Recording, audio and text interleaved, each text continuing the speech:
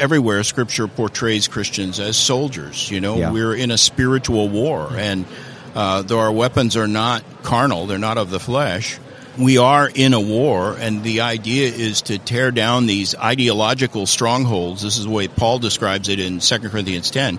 We're tearing down ideas, satanic strongholds of false ideologies in which people are imprisoned. And so our enemy in the war is Satan and, his doctrines, not the people. The idea is to liberate people from those fortresses of lies. And once you see, that's what we're doing here. We're not out to hurt people, although worldly people will complain. Now, you've hurt my feelings now because you refuse to use my pronouns or recognize my identity or whatever. I'm more concerned about the truth, and the best thing I can do, the most loving thing I can do for someone who is imprisoned by lies is to try to tear down that stronghold of a false ideology that they're trapped in. And when you realize that, I think it's kind of easier to be bold. I've never personally had one, but I hear the turducken is to die for. You guys ever had a turducken? I've had not a turducken, but something similar. Because turducken is turkey, duck, chicken. Yeah, one with one inside the other. I think I had one, but instead of duck, it was like ham or something. Talking about a hybrid. Really? Yeah. So seriously, put a duck within a You've chicken? never heard of a turducken, right? No. Yeah, They you crossbreed put a what? Duck. You put a chicken inside a duck inside a turkey. This isn't live. This They're is dead. This is real. Yeah, I was going to say they're cooked. Yes. And then put the turkey inside of a cow. Right. But yeah, it's like the Russian nesting dolls of food. I'd eat that. Yeah. Would you, Oscar? Oscar, what would you not eat? Seriously. I feel like I owe everything one try. Marmite. That's what you won't eat. 1,000-year egg. Everything? If I was in the right context. Like if you brought me 1,000-year egg, whatever those things are called, and you were like, here we are on the podcast, eat this, I'd have a really hard time. But if I was in a country that had those as a delicacy and I was having a meal with the family and they're like, look, we brought this, You'd have to. I would eat it. Why would you have to? Well, I'm not saying I'd have to. You could actually do sleight of hand with an egg. Pretend. Yeah, you don't want to offend them. But what happens about my being offended?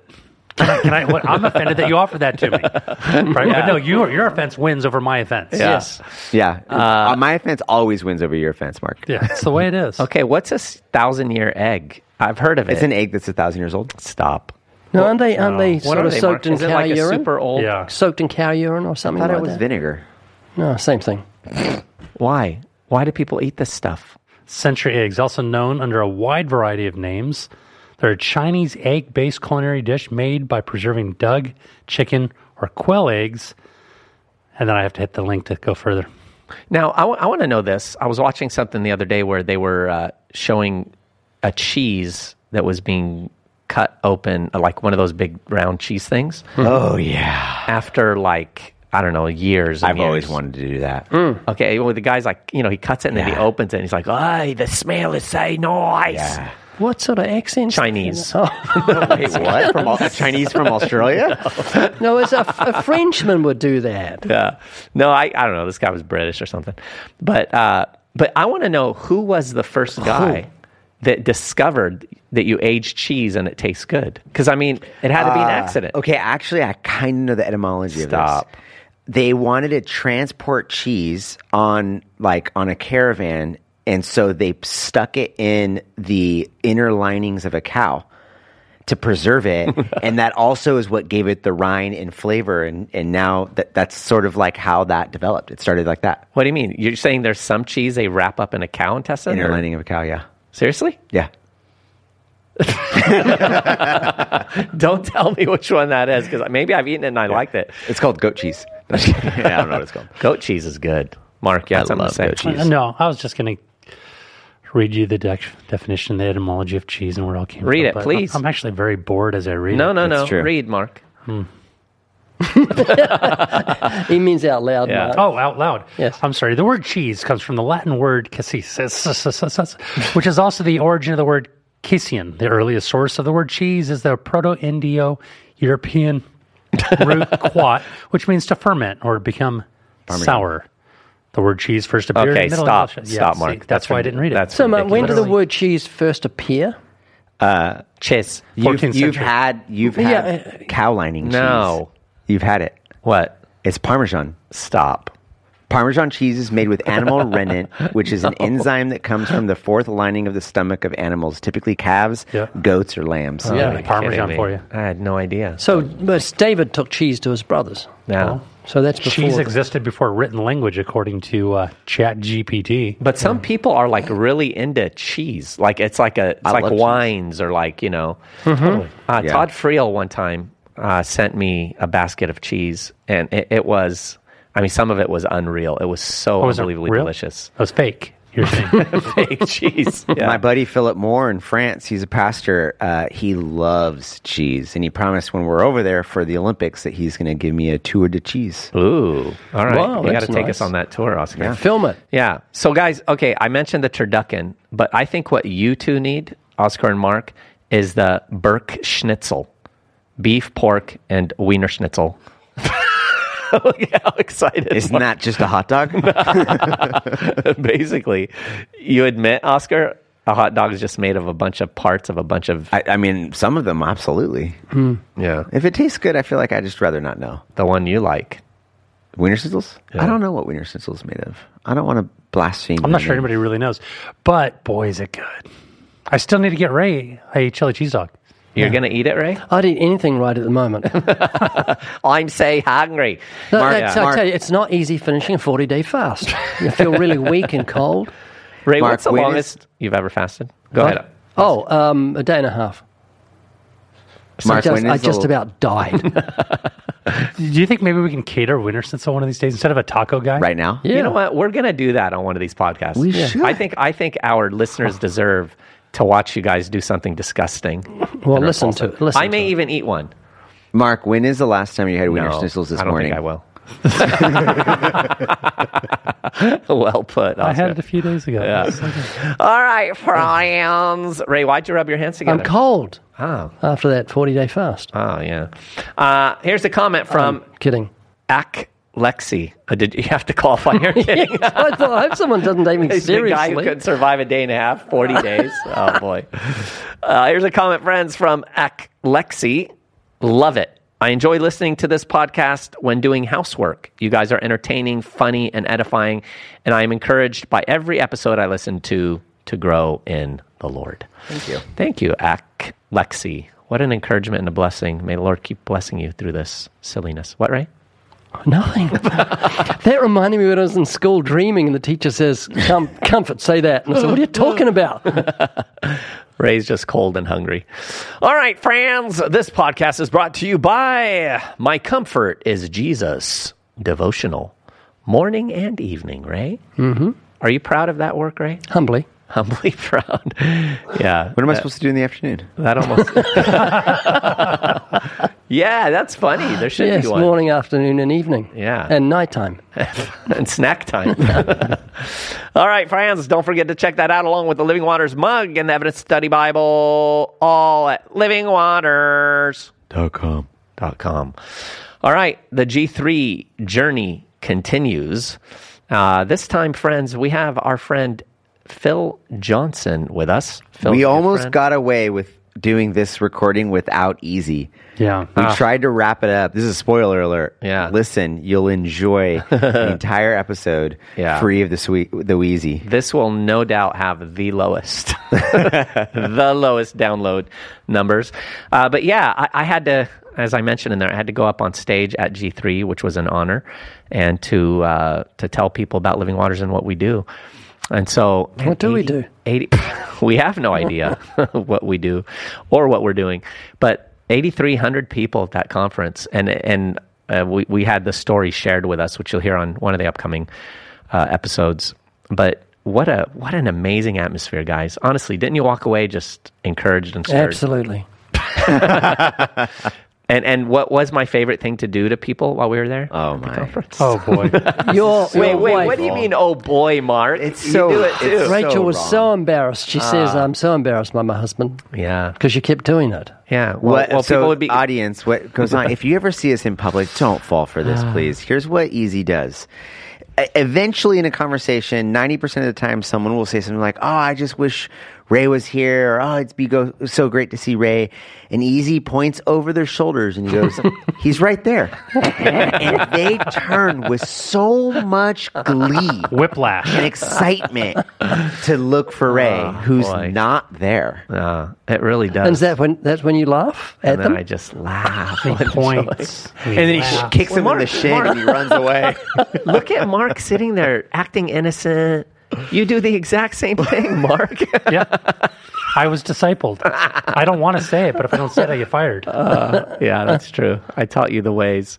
Anyway, now Phil is a delight. Talk about humility. That guy has the capacity to be an author in his own right. He's a phenomenal writer, obviously speaks everywhere. He could be a senior pastor, but he has, by choice, come alongside Dr. John MacArthur for decades, I think over 40 years, and edits just about every one of his books and holds up his arms. And is just a great encouragement and I inspiration. don't remember where I heard it, but it was like if he were to leave GTY and go start his own thing, he could affect hundreds or thousands of people. But if he stays where he's at, he can affect millions. Yeah. And he kind of likes Spurgeon too, doesn't he? Oh, he Yeah. loves Spurgeon. Yeah. And I just love Phil. He and I have become good friends over the years. We've served on a board together of a ministry, and I find him to be a real encouragement, just a real faithful, dedicated, consistent man. So Phil is going to talk to us about how Christians can cultivate courage and boldness in a cowardly age. That's a good way to describe the day and age in the midst of which we live. So get ready for some encouragement from our dear brother, Phil Johnson.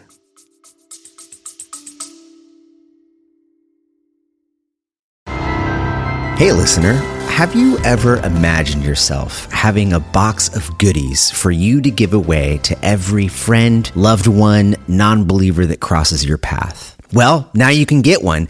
That's because Living Waters is giving away 10 free boxes of goodies every single week. That's 8 in the USA and 2 overseas. And this is being made possible by a faithful partner of ours that has given us funds to make these resources available to you for free. Each of these boxes has $100. That's right, $100 worth of tracts, books, and even your very own podcast mug. Go to livingwaters.com/podcast, fill out the form, and then listen to the end of the episodes where we will be announcing our winners. livingwaters.com/podcast. Good luck.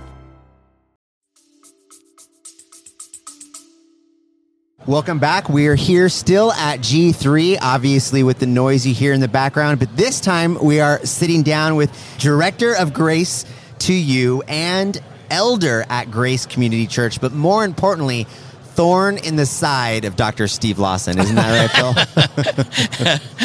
I don't know if he'd say that, but I enjoy doing things that contradict his rules, like wearing the wrong tie when I preach, stuff like that. The important. Does he hit you up about that if you wear a wrong tie? He's never said anything to me about it, but if I were a student, like if I were a seminary student, he would, because he's notorious for that. That's kind of why I do it, because it's a big deal with him. You have to wear the right tie, and so I'm kind of testing him to see if he'll ever rebuke me for my dress code in the pulpit. He hasn't yet, but Nice. That's great. There's something that I think your wonderful church and your seminary and everything that you guys do over there is sort of known by amongst other Christians, which is your guys' boldness for biblical truth in the face of all that is happening today. What is it about the DNA of your church that causes such boldness in the face of it all? I think you have to say it goes back to John MacArthur. That is his legacy for the church. He's been there now, 50 years. He's been in ministry for 54 years, wow. I think. And Grace Church is the only church he's ever pastored. Wow. Preached 3,500 sermons. And he's remarkable for his boldness. And it's hard to be around him for very long and not pick up on that a little bit. And so I think he's influenced the elders and other leaders at Grace Church, all of us, to be bold, especially in the face of criticism from the world. Because Jesus said, look, don't be surprised if the world hates you. They hated me first. And he actually said, if you're faithful, the world will hate you. And so we're not to be surprised by that. I think one of the besetting sins of contemporary evangelicalism is an attitude where evangelicals seem to think that if we could just get the world to like us more, if we could be more acceptable to the world, then we'd have an easier time at evangelism. And it actually doesn't work that way. It's counterproductive. Now, I heard a rumor. You need to tell me if it's true. Something that John had said to you. I forbid you to go to the seminary because I will have the professors, one after the next, come to me because they're going to be combating you and how you deal with them. So you're not allowed to go to the seminary, and he sends you elsewhere. He did tell the dean of the seminary not to give me an application. And when I asked him why, he said, he says, you don't need to sit in seminary and, correct the professors or whatever it is you're going to do. And he didn't go that far into it, but that's probably what you just said is probably what was on his mind. Well, that's actually a good segue because, Phil, you seem like the kind of guy that your natural disposition is to be bold. Not everybody's like that, right? There are some who are more introverted, if I could use that terminology, some that are more reserved and things of that nature. And yet, I think when we read the scriptures, there is a kind of boldness that we will come under through the conviction of the Holy Spirit and the power of the Holy Spirit. What is it about the scriptures that will light a fire of boldness for even the most timid person? Right, because the scriptures actually are full of teaching like that. I mean, you look at any biblical character like Gideon, for example, who was not, bold by nature. And I'm the same way. I was not born bold. I was, through high school, pretty timid. Really? And I think that's my default position, to be timid, to sort of not provoke disagreement or back away from an argument or whatever.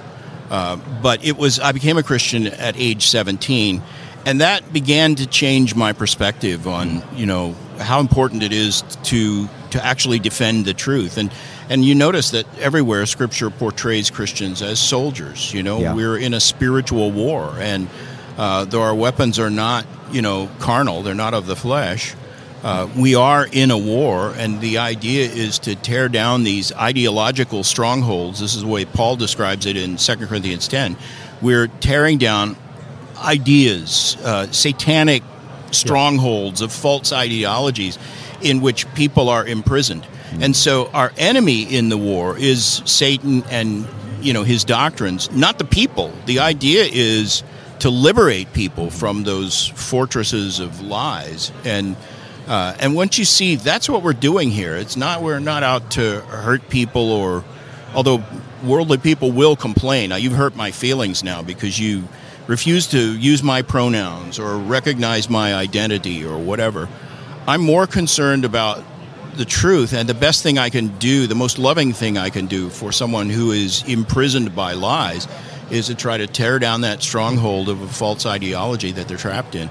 And when you realize that, I think it's kind of easier to be bold. Yeah. Have you always been like that? As far back as I've been reading all the Spurgeon archives and the Cripplegate and Pyroman, as far back as I go, you've always been like this, where you've been courageous. It's all about the Word of God. But has there been a journey for you to get you to this place? Yeah. And I think probably most of it was shaped in my thinking before I got on the internet. So once I started on the internet, that was around 1995, I was already not afraid to defend some biblical idea. It's interesting you say it like that. You're courageous. Most people say, why are you so contentious? And well, is there a difference? There is, and I don't want to be contentious. I mean, to be pugnacious is a disqualifying thing. You can't be a leader in the church if you just love the fight. Yes. It's not the fight I love; it's the truth. And And I constantly remind people there are many truths that are hotly debated that you couldn't get me in an argument about, because I really don't care. It's not, whether you believe in believer's baptism or infant baptism, that doesn't put your soul in peril if you're wrong. Yeah. But if you deny some truth that is at the very heart of the gospel, the doctrine of justification by faith, for example, then I want to defend that doctrine for your sake, because if you're wrong on that, if you're trusting in the wrong thing for salvation, that puts your soul in eternal peril, and it's worth fighting for. Real quick, you wrote something about Living Waters that challenged me personally about 20 years ago. You talked about Living Waters is great. It has hell's best kept secret. Right. Where's heaven's best kept secret? And it took me some time. I needed to take that to task. I was taken out to the back shed is what happened. And I said, well, listen, Living Waters, we exist. We want to evangelize. We want to equip the church to properly evangelize. Stop using life enhancement as a draw card for salvation. Use the law of God to bring the knowledge of sin. And then there's the gospel. And everybody knows the gospel. But we have 30 minutes of time, maybe inside of a church. We want to unpack the gospel, but we need to let people know that they're sinners. Yeah. Right? So, but what you did was I examined all the material that Living Waters had. And I thought to myself, he's right. He's right. Where is the substitutionary atonement? Where are we expanding on justification? Where is the imputed righteousness of Christ? And I'll tell you, because you were courageous in writing that and honest in your, because you did it with all the websites. People ask you, apparently that's why you probably critiqued all the websites. It changed Living Waters. Yeah, and I appreciate that about Ray Comfort and Living Waters. You guys are amazing in that sense, because the normal reflex for most people is to defend. Well, we're not wrong. We're not wrong. And I didn't think you guys were wrong either. In fact, I think Hell's Best Kept Secret is one of the best sermons I've ever heard. And it brings balance in an era where most evangelicals will say nothing about the law. They don't tell people that they're sinners. They don't confront people with their need for salvation. And yet Jesus said, look, it's the sick who need a physician, not those who are whole. And you guys are the only ones out there telling people you need a physician. And so I got that. I appreciate that. But I did say to Ray, I think you ought to balance Hell's Best Kept Secret with Heaven's Best Kept Secret, do something on justification by faith. And he answered with a document that he sent me that was his discourse on justification by faith. That was one of the best, clearest presentations of the gospel. It was from ChatGPT. No, I know better than that, because I asked ChatGPT the same question, and it didn't get it right. So, so I appreciate that about Ray, and he's amazing. He's amazing. Talk about somebody that's bold. I deliberately don't go out on the street with Ray because I'm too chicken to do everything that he does. Yeah, you mentioned Gideon earlier, who is small and timid. We work with somebody who is small and timid, and his name is Ray Comfort. That's right. But when it comes to the gospel, and actually I'm saying that as sort of a joke, but I'm also serious. Ray is he is not a confrontational person. I've heard him say that. I've heard him say that he gets nervous before he goes out, and you watch him work, and you would not believe that this guy's afraid of anything. Well, listen, the first time I went out open air preaching with him, it was in 1995, and we went to the Balboa Fun Zone, and I said, I wonder how he's going to do this. After the merry-go-round ride, is he going to go around? Is he going to go around? Is he going to be praying over it? I mean, what is his natural move when he approaches a situation like this? And we parked the car. He walked right up to this cement soapbox, got up and just started preaching before I was even like 3 steps there. And I asked him, what was going through your mind to do that? And he said, well, if I would have waited 5 seconds, I would have talked myself out of it. Yeah. He said, if I would have looked at their faces, I would have got nervous. A nervous man is a praying man, but I realize for me, as soon as I get there, I just got to go or I'll talk myself out of it. I'll freak myself out. Yeah. He is in regular life timid. He is not confrontational, but he is so compelled and convicted by the reality that so many souls are headed for hell. Yep. And he just cannot do anything else but do something about it. Yeah. And I actually think, and I love you to talk about this, I think, because I asked you earlier, what's the difference between being bold and, for lack of a better terminology, being a jerk? You know what I mean? Yeah. Where's the balance there? I think for Ray and for many in the right way, it's the recognition that we didn't earn this. I'm not smarter than the next person. I'm not more moral than the next person. I'm not more religiously righteous than the next person. I have been given a gift by God. It is grace. And now I'm compelled to share it with others.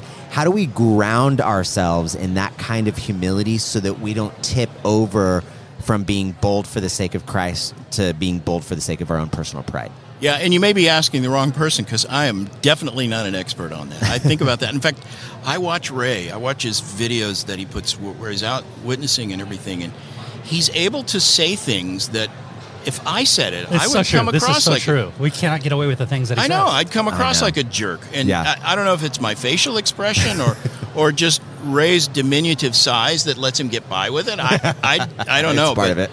But people love him, and so it is a gift. I mean, he just has this sort of effervescent personality that enables him to get by with saying things that if I said, you'd say, you're acting like a jerk. Yeah. I've seen him have a conversation with two lesbian women. The conversation starts where they're holding hands, and he shares the law and the gospel with them and doesn't hold anything back, and they're hugging him and thanking him afterwards. Yeah. And I'm like, I would have left with the bloody nose. Yeah. Not because I wanted to, but I don't know what would have happened.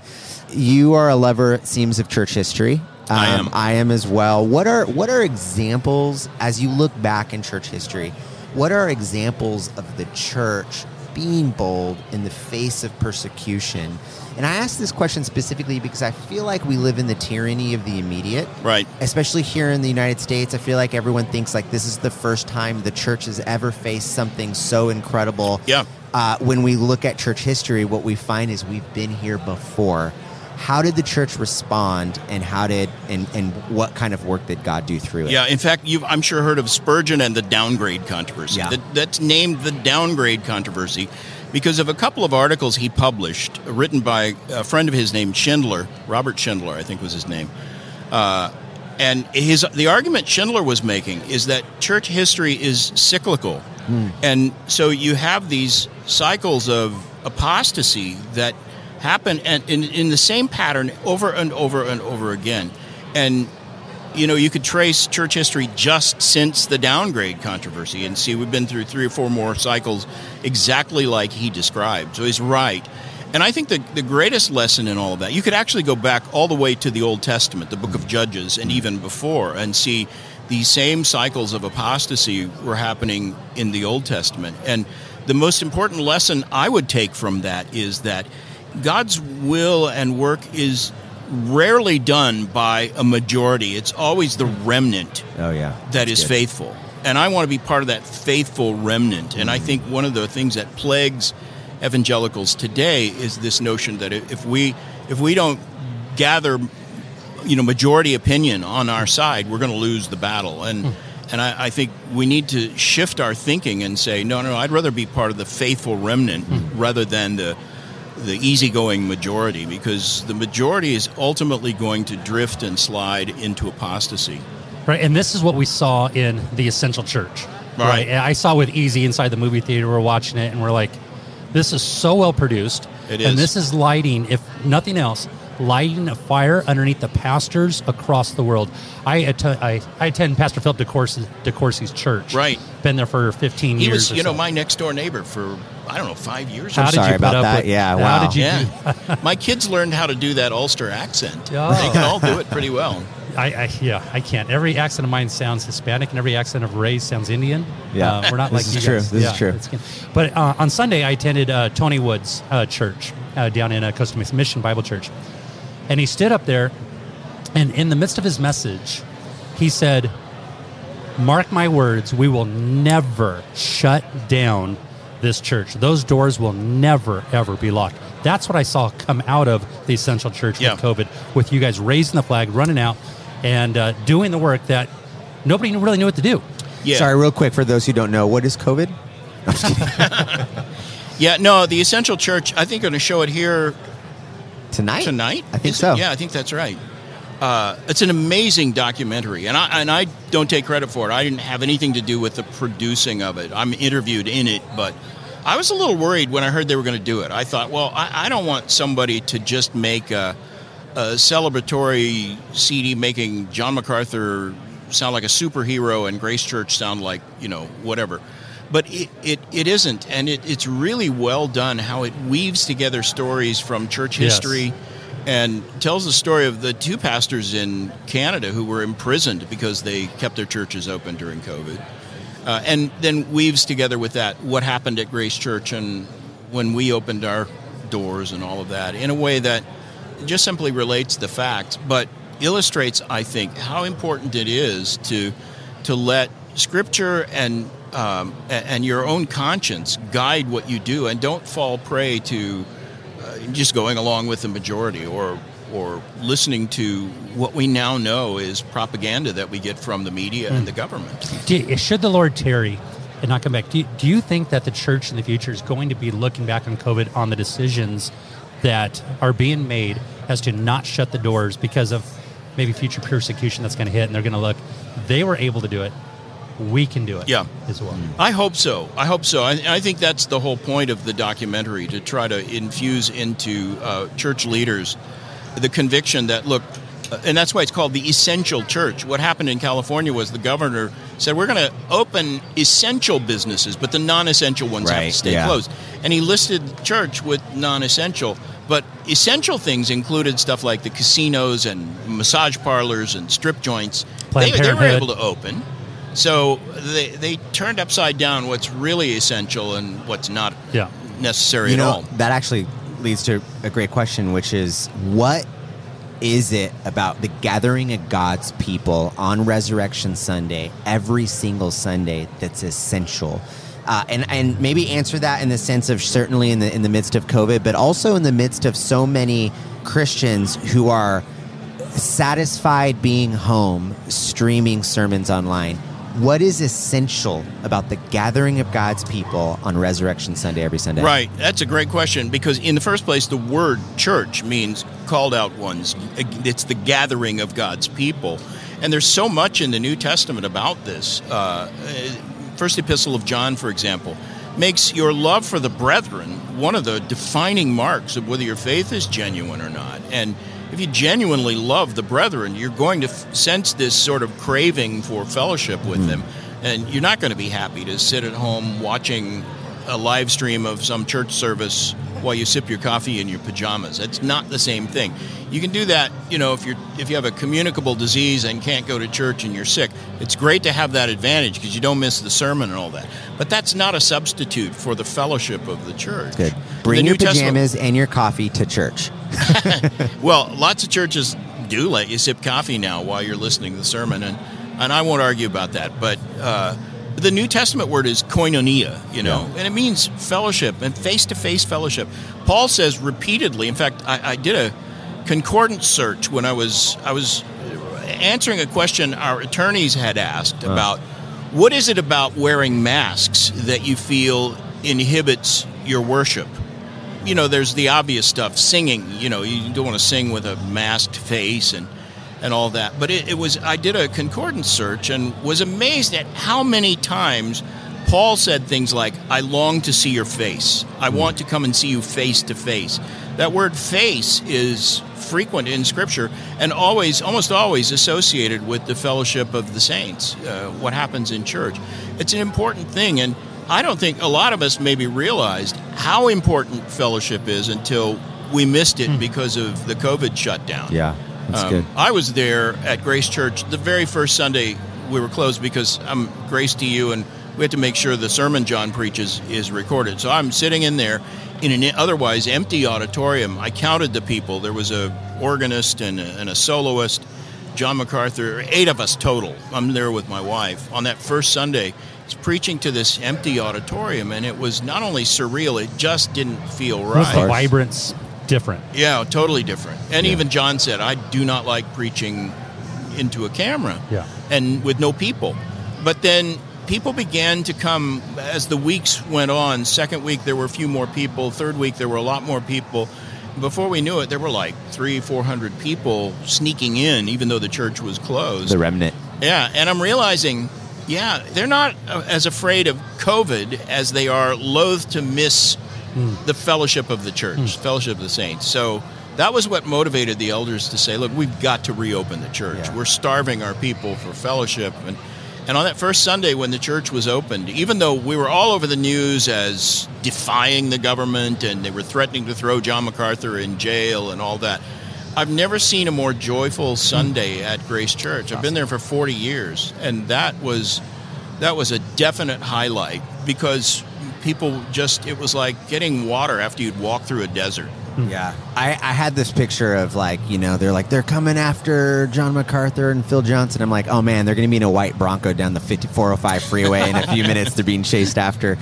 Did you guys realize in the moment that you weren't just fighting to keep Grace open, but all the small churches that don't have the funds to do what you guys did? Did you realize it in the moment? Yeah, that occurred to me, but I didn't really appreciate how important that was until afterward. And like I come to a conference like this, just in 2 days' time, I've had probably something like 40 different church leaders and even people from various churches who say, thank you for what you all did during COVID because it motivated our church to open up as well.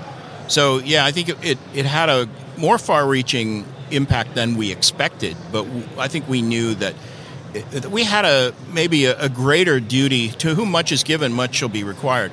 And because Grace Church is so large and visible and influential, and we had the resources to fight the legal battle that would ensue, we had a special duty, I think, to sort of lead the way on the thing. Yeah. And we were all conscious of that. At ShepCon, I think it was this past year definitely this past year, MacArthur stood up and he said something that just made my heart excite with joy. And he said, I've learned to appreciate and welcome and desire those moments that are Red Sea, where I have no other option other than I have to trust God. I think it was General MacArthur who said, the enemy's before me, the enemy's behind me, he's to the left and he's to the right.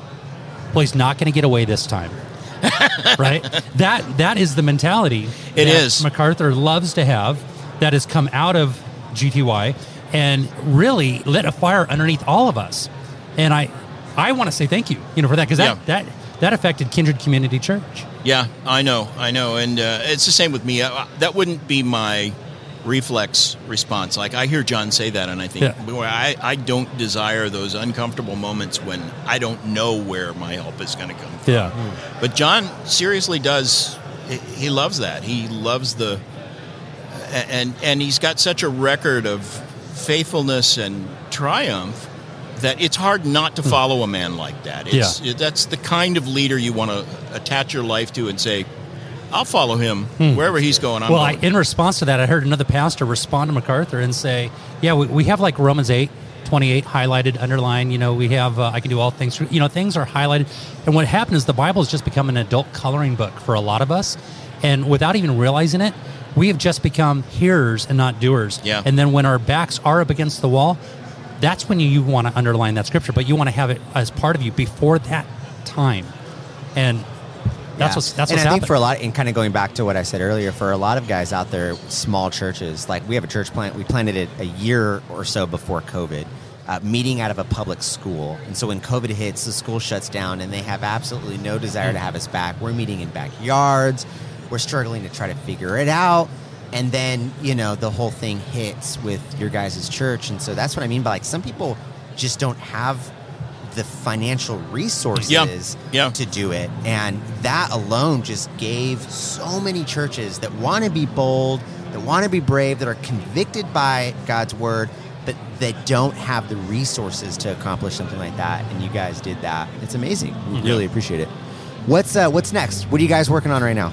I just finished editing John MacArthur's next book. He preached a series of sermons and wrote the material for the book more than a year ago, and I've been his main editor for 40 years now. So I just finished this book. It's called The War on Children. Okay. And he's tracing all the influences in our current culture that target children and groom them and confuse them about gender and things like that. And he's raising the question, what is the proper response for Christian parents? What do we do in a situation like this? Yeah, well, give us a little taste. What do we do? I mean, speaking of boldness, how do we be bold as Christian parents raising children in Babylonian exile? Yeah, and the answer is the same. You have to do what Scripture says. You have to do what you know is right and be prepared to face the consequences. And it may not be a comfortable situation. You may be opposed by the government.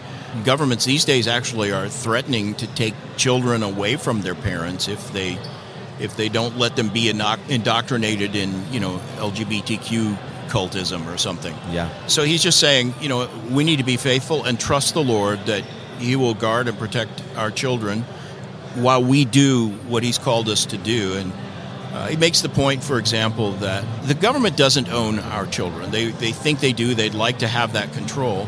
But the truth is, even parents don't own the children. Those children belong to God, and they're given to us as parents in a stewardship, and it's a very well-defined stewardship. I mean, you go all the way back to Deuteronomy 6, where the Lord says, teach these things to your children, and then He says, when you sit down, when you rise up, when you walk by the way, He names every conceivable part of life, and He's basically saying, at no point should you stop teaching your children the principles of God's Word and the values of righteousness. That's good. And so it's mainly an encouragement to parents in difficult times. Good. Speaking of children, you claim to be 70.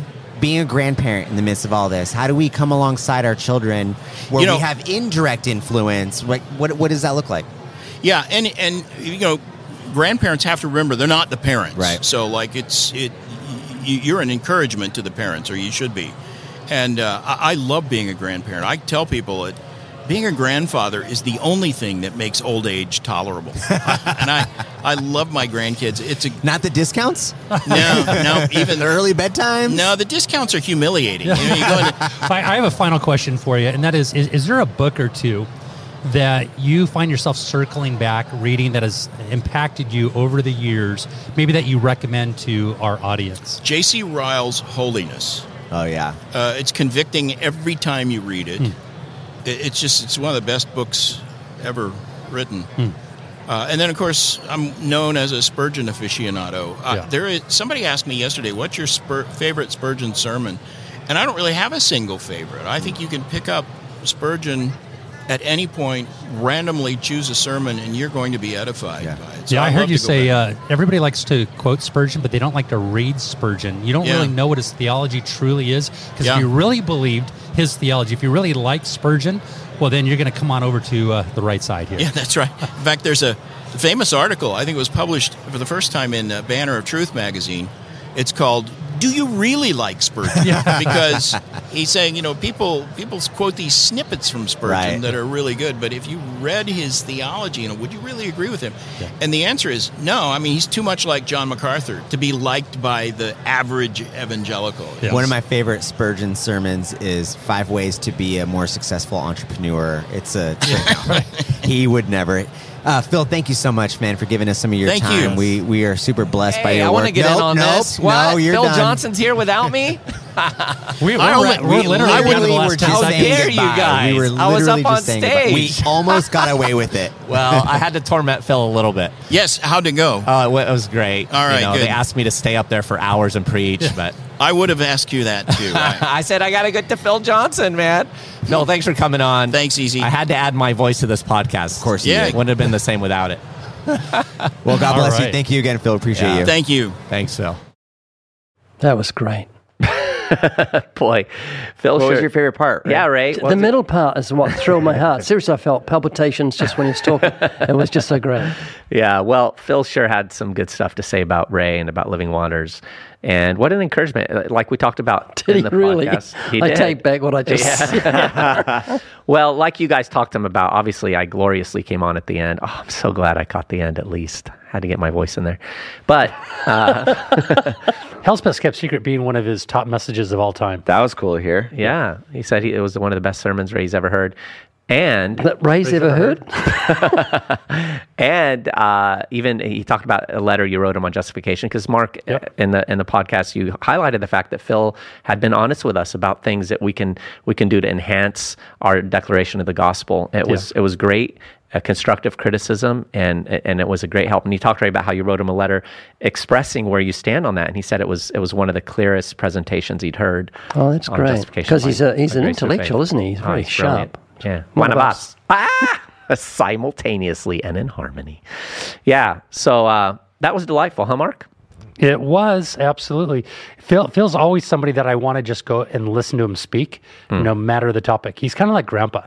Right, and that'll thrill him. Yeah. Well, listen, because he takes great delight in his grandkids, and I feel like I'm like that. I just want to go and listen to him speak and get this sage advice, not just of things that he's going through, but just life. Yeah, he's got advice on life. I'd love to just sit there. Yeah. Good stuff. You guys both did a great job on that, by the way. I listened to it. So, Izzy, you weren't involved in that? Yeah, except at the end, because I was up on stage. Okay. And we tried to reschedule with him. It didn't work, but nonetheless. He was delighted that it worked out that way. Oh, I'm glad he's not here. All right, friends, there you have it. Don't forget, My Comfort is Jesus devotional, morning and evening. Inspiration from Raymond Comfort. Don't call me Raymond. My parents call me Raymond. My sister calls me Raymond. And don't forget the Living Waters book. Izzy knows you so well. I can't say a word without him saying it before I do. That's true. And don't forget the Evidence Study Bible, Living Waters mug, all at livingwaters.com. Friends, don't forget to give us those ratings and your comments on the platforms you listen on, and podcasts at livingwaters.com with all that good stuff. Thank you for joining us, friends. We'll see you here next time on the Living Waters podcast, the ultimate cure for insomnia. We competed there on our snores. I know you. Mine was better. He pointed at me. Yeah.